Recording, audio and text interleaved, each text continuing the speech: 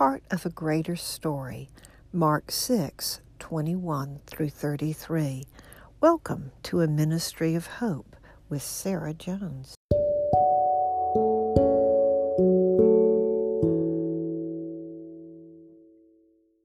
Now, an opportune time came on his birthday when Herod gave a banquet for his nobles, military commanders, and the leading men of Galilee. When Herodias' own daughter came in and danced, she pleased Herod and his guests. The king said to the girl, "Ask me whatever you want, and I will give it to you." So he swore oaths to her. "Whatever you ask me, I will give you, up to half of my kingdom." Then she went out and said to her mother, "What should I ask for?" "John the Baptist's head," she said. Immediately she hurried to the king and said, "I want you to give me John the Baptist's head on a platter right now." Though the king was deeply distressed because of his oaths and the guests, he didn't want to refuse her.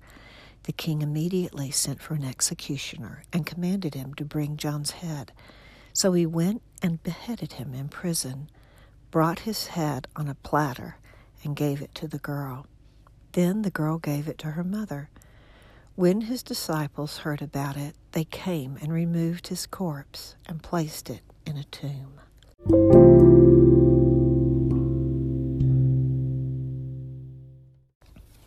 Sometimes, in order to understand what's happening in my life, I remind myself that the story of my life is more than the chapter I'm living at the present.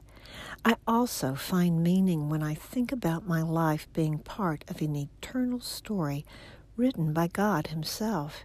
He is both the author and the finisher of my faith and the story of my life. John the Baptist and Jesus were cousins. The prediction of John's birth broke the 400 years of silence between the Old and New Testaments.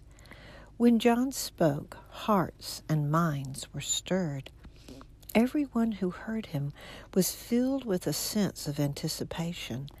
After he baptized Jesus, he said, "He must increase, and I must decrease." John 3:30. However, I don't think he had any idea about what that would look like. It wasn't until after John was arrested that Jesus began his ministry in Galilee. And why was John arrested? It was because he boldly confronted Herod for marrying Herodias, his brother's wife. He remained in Herod's prison while Jesus increased in popularity. At the height of Jesus' ministry, John was beheaded by Herod at the request of his stepdaughter, who had pleased him by her seductive dance. How can this make sense? And how did Jesus respond? When Jesus heard about it, he withdrew there by boat to a remote place to be alone. Matthew 14:13. He not only withdrew to be alone for himself, but also for his apostles' sake as well. He had sent them out on their first missionary journey, and when they returned, they were full of excitement at what they had experienced. His popularity was so great that they didn't even have time to eat. When the soul becomes wrinkled by grief or exhaustion, there's a deep longing for solitude. But solitude wasn't what was waiting for Jesus in that remote place. His ministry had increased, and where he went, the crowds followed. The only way I can make sense of John's imprisonment and beheading is to see it as a chapter of a larger story than the story of his life.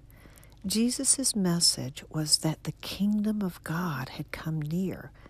To understand this kingdom, you must view life through the lens of eternity.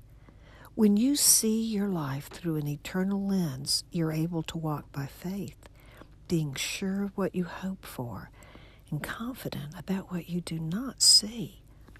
I believe that this is how John lived his life, And this is how I want to live my life as well.